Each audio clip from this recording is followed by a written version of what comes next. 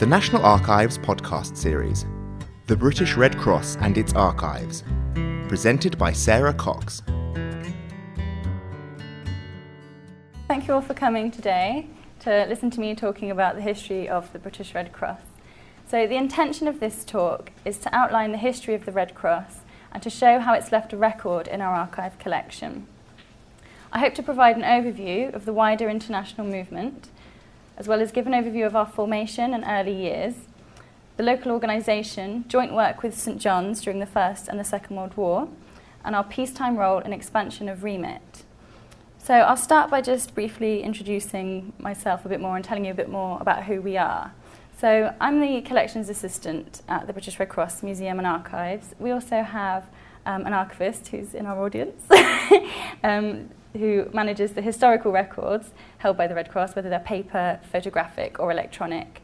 We also have a curator who manages historical objects in the collection which were received or used by British Red Cross personnel in the course of their work. So we all work together to collect, preserve and make available to a wide an audience as possible our historical collections. So the British Red Cross Society's archives contain official reports and other papers from 1870 to the present date. This includes minutes, accounts, annual reports, a complete run of our official journal, which started in 1914, as well as personnel records, including more than 650,000 World War I and World War II service record cards. We also have county branch records dating from about 1907. In addition, papers and memorabilia that have been donated to us play a significant role in filling in some of the gaps that have been created by two major upheavals, which I'm going to discuss a little later on. So, in order to understand the British Red Cross history, it's important to understand our international context. So, we're just part of the international Red Cross and Red Crescent movement. The movement is made up of the International Committee of the Red Cross, the International Federation of Red Cross and Red Crescent Societies, and 186 national Red Cross and Red Crescent societies around the world, of which we are one. So our archive only contains material created by the British Society, but both the ICRC and the IFRC have their own archives which are based in Geneva. Some of the other national societies also have their own collections, either with libraries, museums or archives. The 186 Red Cross and Red Crescent societies all around the world wouldn't really be here without this man. So this is Swiss businessman Henry Dunant, who witnessed the suffering of wounded soldiers at the Battle of Solferino in 1859. He was passing through a town which was affected by the battle on a business trip and was appalled at the sight of the suffering of the wounded soldiers he encountered. There was no organised medical division within the army that could meet their needs. Medical provision at this time was inadequate, and there were few doctors, equipment or transport attached to each regiment. Many soldiers died from simple wounds due to a lack of knowledge or care. So Henry decided that he couldn't sit by and witness this suffering. So he immediately began working with local women. He brought in supplies for washing dressings. He also brought in food, water and clean clothes. In 1862, he wrote an account of his experiences, which he called A Memory of Solferino. In this, he proposed the creation of national relief societies, of trained volunteers to provide neutral and impartial help to wounded soldiers in times of war.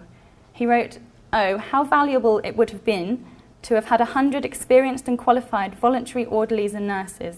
Such a group would have formed a nucleus around which could have been rallied the help and dispersed efforts which needed competent guidance." Copies of his account were sent to important people in Geneva and throughout Europe, including royalty and ministers. Within months of the publication of A Memory of Solferino, a temporary committee of 5 was formed in Geneva, which began organising these relief societies that he suggested. The Committee of 5 later became the International Committee of the Red Cross. There were British representatives that attended the first Red Cross conference, which was held in Geneva, and succeeded in drafting resolutions and recommendations that would be used when national relief societies were organised. So in 1870, a society was formed in Britain, which was later to become the British Red Cross. So the British Red Cross was formed on the 4th of August 1870, and it was known as the National Society for Aid to the Sick and Wounded in War, and Queen Victoria was the patron. It was founded by Colonel Robert Lloyd Lindsay in response to the outbreak of war between France and Prussia. An appeal was launched by Lloyd Lindsay in the Times newspaper, and medical supplies and trained medical personnel were arranged to provide assistance to both sides in the war, in keeping with Red Cross principles of neutrality and impartiality. The majority of the records which were created in these early days relate to the formation of the society and its first action. It takes the form of correspondence between the main personalities involved in the fledgling organisation. Following the end of the war, the organisation wrote a report on their actions, which survives today and contains quite a surprising level of detail, including lists of supplies that were sent out to the front. So a subcommittee was also set up around this time to consider the best means of expanding the organisation in this country. And it recommended that the best way to do this was to organise voluntary aid through the formation of branch committees in connection with counties and larger towns. And a central British Red Cross Council was proposed as part of Framework of Responsibility. And this here is a copy of a painting showing Lloyd Lindsay delivering aid in the Franco-Prussian War. And he's there, he's being protected by the Red Cross emblem. So this pattern of early response and the records that survived continued throughout this early period until 1905. The early records amount to about 10 boxes of primarily letters and are known as the Wantage Papers after the title that was awarded to Lloyd Lindsay, which is Baron Wantage in 1885. Many of the early responses have left very few records. However, some slightly more detailed records have been left from wars such as the Serbo-Bulgarian War, South African War. So, in addition to documenting the humanitarian activities of the organisation, these early records also show the relationships between the organisation and other agencies, including government departments, which at times could be difficult. The overlapping and conflicting remits of the British National Society for Aid to the Sick and Wounded in War and the Central British Red Cross Committee is also shown by the records, and it was the need to resolve these overlapping remits that led to the reconstitution of the organisation in 1905, when it became a single British Red Cross society. On the 12th of July that year, a letter was issued stating that the King and Queen had, after consultation with various bodies, agreed that the movement should be reconstituted on a wider administrative and financial basis under an association to be called the British Red Cross Society. And the King was the patron and the Queen was the president. So this event actually had a significant impact on our records because it saw the start of a more formal administrative structure with minute-taking, for example. This photograph here shows the Princess Christian Hospital train, which was used in the South African War, and it was the first purpose-built hospital train which carried 7,548 badly injured soldiers. So our archive has collected signed minutes from the executive bodies since 1905 and continues to receive annual deposits today. These records document top-level decision-making and are largely available for research. Another significant decision that affected the development of the organisation and the creation of records was made in 1907, when it was decided that the organisation would be based on a structure of county branches, based on local government administrative structures. So branches started to be formed immediately, although it wasn't until the publication by the War Office of a scheme for the organisation of voluntary aid in England and Wales in 1909, followed by one for Scotland later that year, that the basis for recruiting and training volunteers was formed and the real start of Red Cross activity on a local level. Branches were also formed in British overseas territories, and we do hold records of many of these branches until they gained independence. So because authority had been devolved to local branches, they were then free to administer themselves as they wished, which creates quite a deal of regional variation in the provision of services, as well as the organisational structure and their record keeping. Although we do collect and contain material from many of these branches, the coverage, therefore, is quite patchy, and some parts of the country are better represented than others. As our services are closely linked to local administrative structures, any major changes to the organisation of local government or health service have been reflected and had an impact on our branches. For example, local government reorganisation in 1974 affected the administrative boundaries of our society. Now, because of the preparation by branches during the early years of the 20th century, it meant that the organisation was well placed to respond to the outbreak of war in 1914.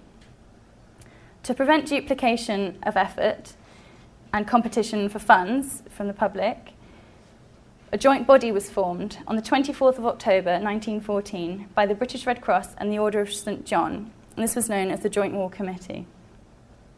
The First World War saw unprecedented levels of activity, with thousands signing up as volunteers to help the committee run auxiliary hospitals and convalescent homes in the UK and overseas. We also provided transport for the wounded and search for wounded and missing service personnel. The records of the Joint War Committee are not extensive, but they are supplemented by personal records of those who served with it, so albums, diaries, photographs, and some autobiographical accounts in our collection help to show a richer picture of the wartime effort. So, a very important upheaval occurred after the First World War, which has had a significant impact on our records. In 1927, it was decided that in view of the enormous volume of records resulting from the activities of the Joint War Committee, the records would be dispersed and only a small proportion retained. A surviving inventory lists the records in 3 categories, which it states were transferred in February and March 1927 to the Joint War Committee, the Imperial War Graves Commission, and the Imperial War Museum. However, it appears that none of these groups of records actually survived. So the Joint War Committee was demobilised in 1919, but this did not see the end of joint working with the Order of St. John.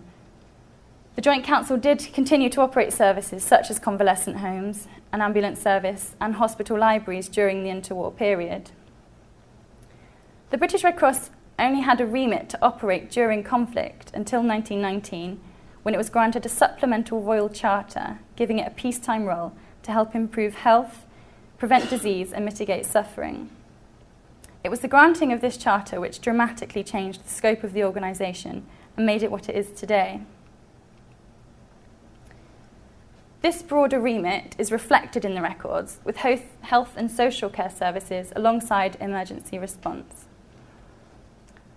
During the interwar period, the British Red Cross started several healthcare services, such as patient transport and blood transfusion, which were operated by county branches until the formation of the NHS in 1948. This work is reflected in the files of the Central Registry, which was maintained by the British Red Cross from around the end of the Second World War until the 1990s. Many of these files have been transferred to the archives, which provides information on the organisation at home and abroad. The files cover a wide range of subjects, from the introduction of new uniforms, responding to international disasters, that sort of thing. So also during the interwar period, the Junior Red Cross was formed.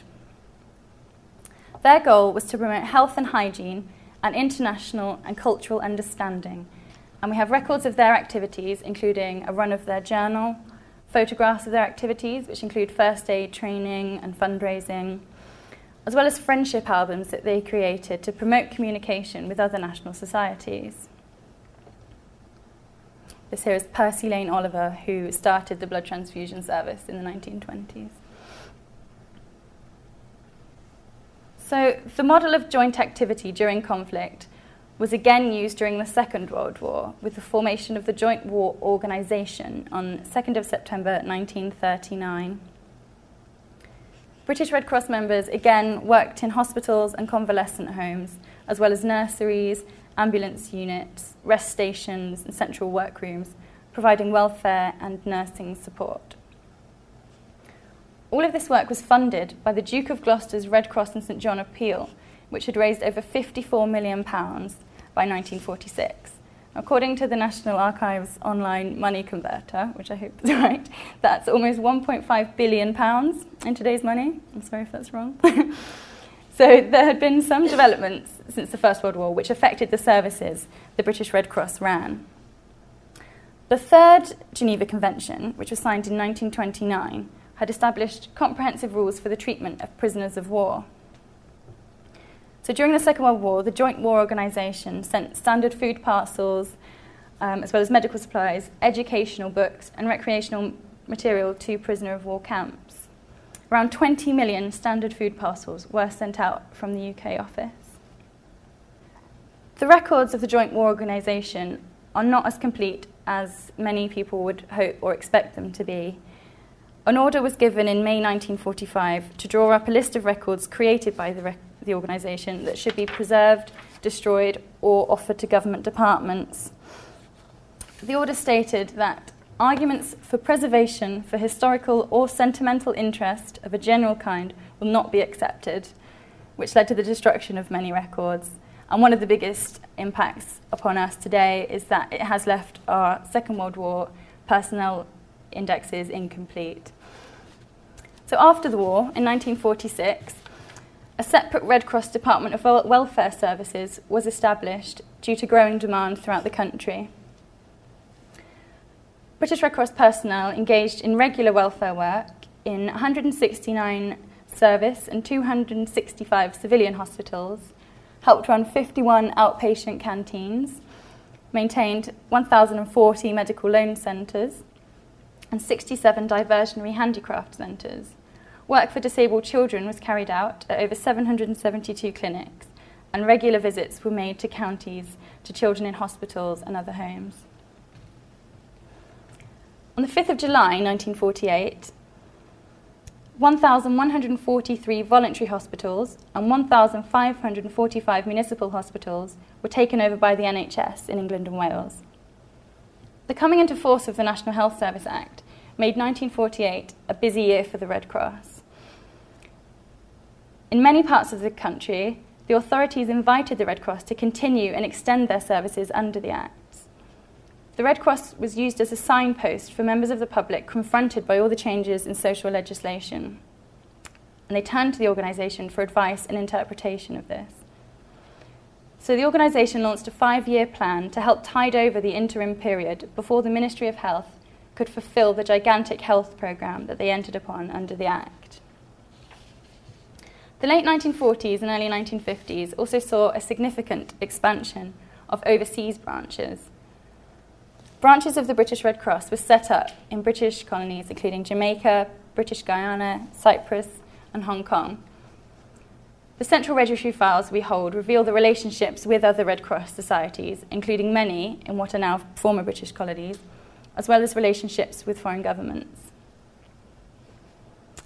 Other than the official minutes, central registry files we hold are the only record of our work during this period of dramatic change. They chart the development of the organisation, record our involvement with major events, and also demonstrate our relationship with other organisations. There are 245 boxes of material, and it's estimated around 1,400 files. And although they contain the official responses to situations, there is also a great deal of personal comment and assessment, which provides a much richer picture of events than is recorded in the official minutes and annual reports. So the huge numbers of civilians affected by forced migration during the Second World War resulted in serious refugee problems, which continued for many years after the end of hostilities. In 1949, the Fourth Geneva Convention made provision to protect civilians caught up in war, especially those who found themselves in the hands of the enemy or occupying power. The British Red Cross has since continued to work with other elements of the Red Cross movement to provide relief to displaced people and liberated populations in need of basic supplies. Working as part of the Red Cross movement, the British Red Cross has provided relief to the victims of international conflicts and disasters, including refugees from the Hungarian Revolution in 1956, victims of the Iranian earthquake in 1962, famine in Africa 1980 to 1989, and Hurricane Mitch in 1998, and more recently in the Indian Ocean tsunami in 2004. Within the UK, emergency relief work following incidents such as the collapse of the coal tip at Aberfan, 1966, the Lockerbie air disaster, 1988, and the London bombings in July 2005, have been undertaken alongside providing short-term relief within the community. The provision of community services and the supply of emergency relief in the UK and worldwide continues to be the focus of British Red Cross activities. So we hold records of these services delivered by the Red Cross at home as well as overseas from its formation to the present day. Now, these services come under the headings of health and social care, emergency response, first aid, international tracing and messaging and refugee services, and fundraising. These include, amongst many other services, therapeutics care, Meals on Wheels, skin camouflage service, loan of medical equipment, and disaster response at home as well as overseas. We've also provided first aid courses and first aid at events. Fundraising has always been at the heart of the organisation, and our records document the expansion of fundraising techniques, including the growth of regular giving and the history of our corporate partnerships. So we have photographs, journals, and newsletters which supplement official records in documenting the provision of these services throughout the years. Personal papers, which reflect the contribution of just some of our staff, volunteers and beneficiaries. These papers add a richness to the collection and help researchers to understand the impact of our work through personal stories and experiences. Diaries, albums and letters allow us to see the lives that were changed and the friendships formed against the backdrop of challenging Red Cross work during events such as the First World War, as well as the liberation of Belsen concentration camp and the Falklands conflict, amongst many others. As well as traditional documents, our collections also contain audiovisual records. We have a large photographic collection which contains several thousand official and donated photographs, and also a small quantity of historic film, but most of this has been donated to the British Film Institute and can be accessed there. And we continue to receive regular transfers of material within the organisation to ensure that our story is kept up to date. So this talk has been focusing on the archives of the British Red Cross Society. However, we do also have an important museum collection which contains a wide range of artefacts dating from 1870 to the present day. It contains uniform, medical equipment, food parcels and medals. We ensure contemporary collecting as well from internal and external sources to ensure that significant objects are collected for the future. We have uniforms from the First World War to contemporary workwear and nursing and medical equipment, which includes items representing services that we used to run, such as blood transfusion and the hospital library service, as well as current services such as therapeutic care. We have textiles, including embroideries, dolls, and string items, and the Changi quilt. These items can include dolls made by former inmates of prisoner of war camps, given to Red Cross workers after the camp was liberated, as well as items made by prisoners of war in captivity. We also have a collection of artwork, including paintings, drawings, and a large number of posters which are managed under the museum collection. So the collections are used internally to promote the work of the British Red Cross to staff and volunteers. Recent examples include offering tours as part of our induction process and working closely with fundraising teams to find stories or items that might be of interest to donors. We also use the collections to answer external inquiries, including from media and family historians. The index cards of volunteers during the First and Second World Wars are an incredibly popular resource, and we are investigating ways of making them more accessible. We do also receive inquiries from a wide range of academic researchers. So this talk has intended to show the range of the records that are part of the British Red Cross Archive collection. Anyone who has an interest in the history of the Red Cross is welcome to visit to use the collection, which is housed in our head office in London.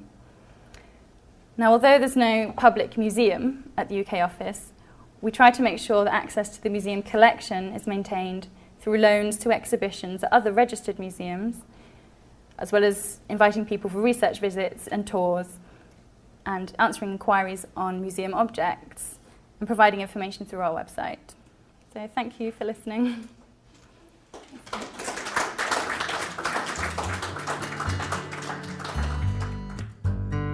This event was recorded live on the 9th of February 2012 at the National Archives, Kew.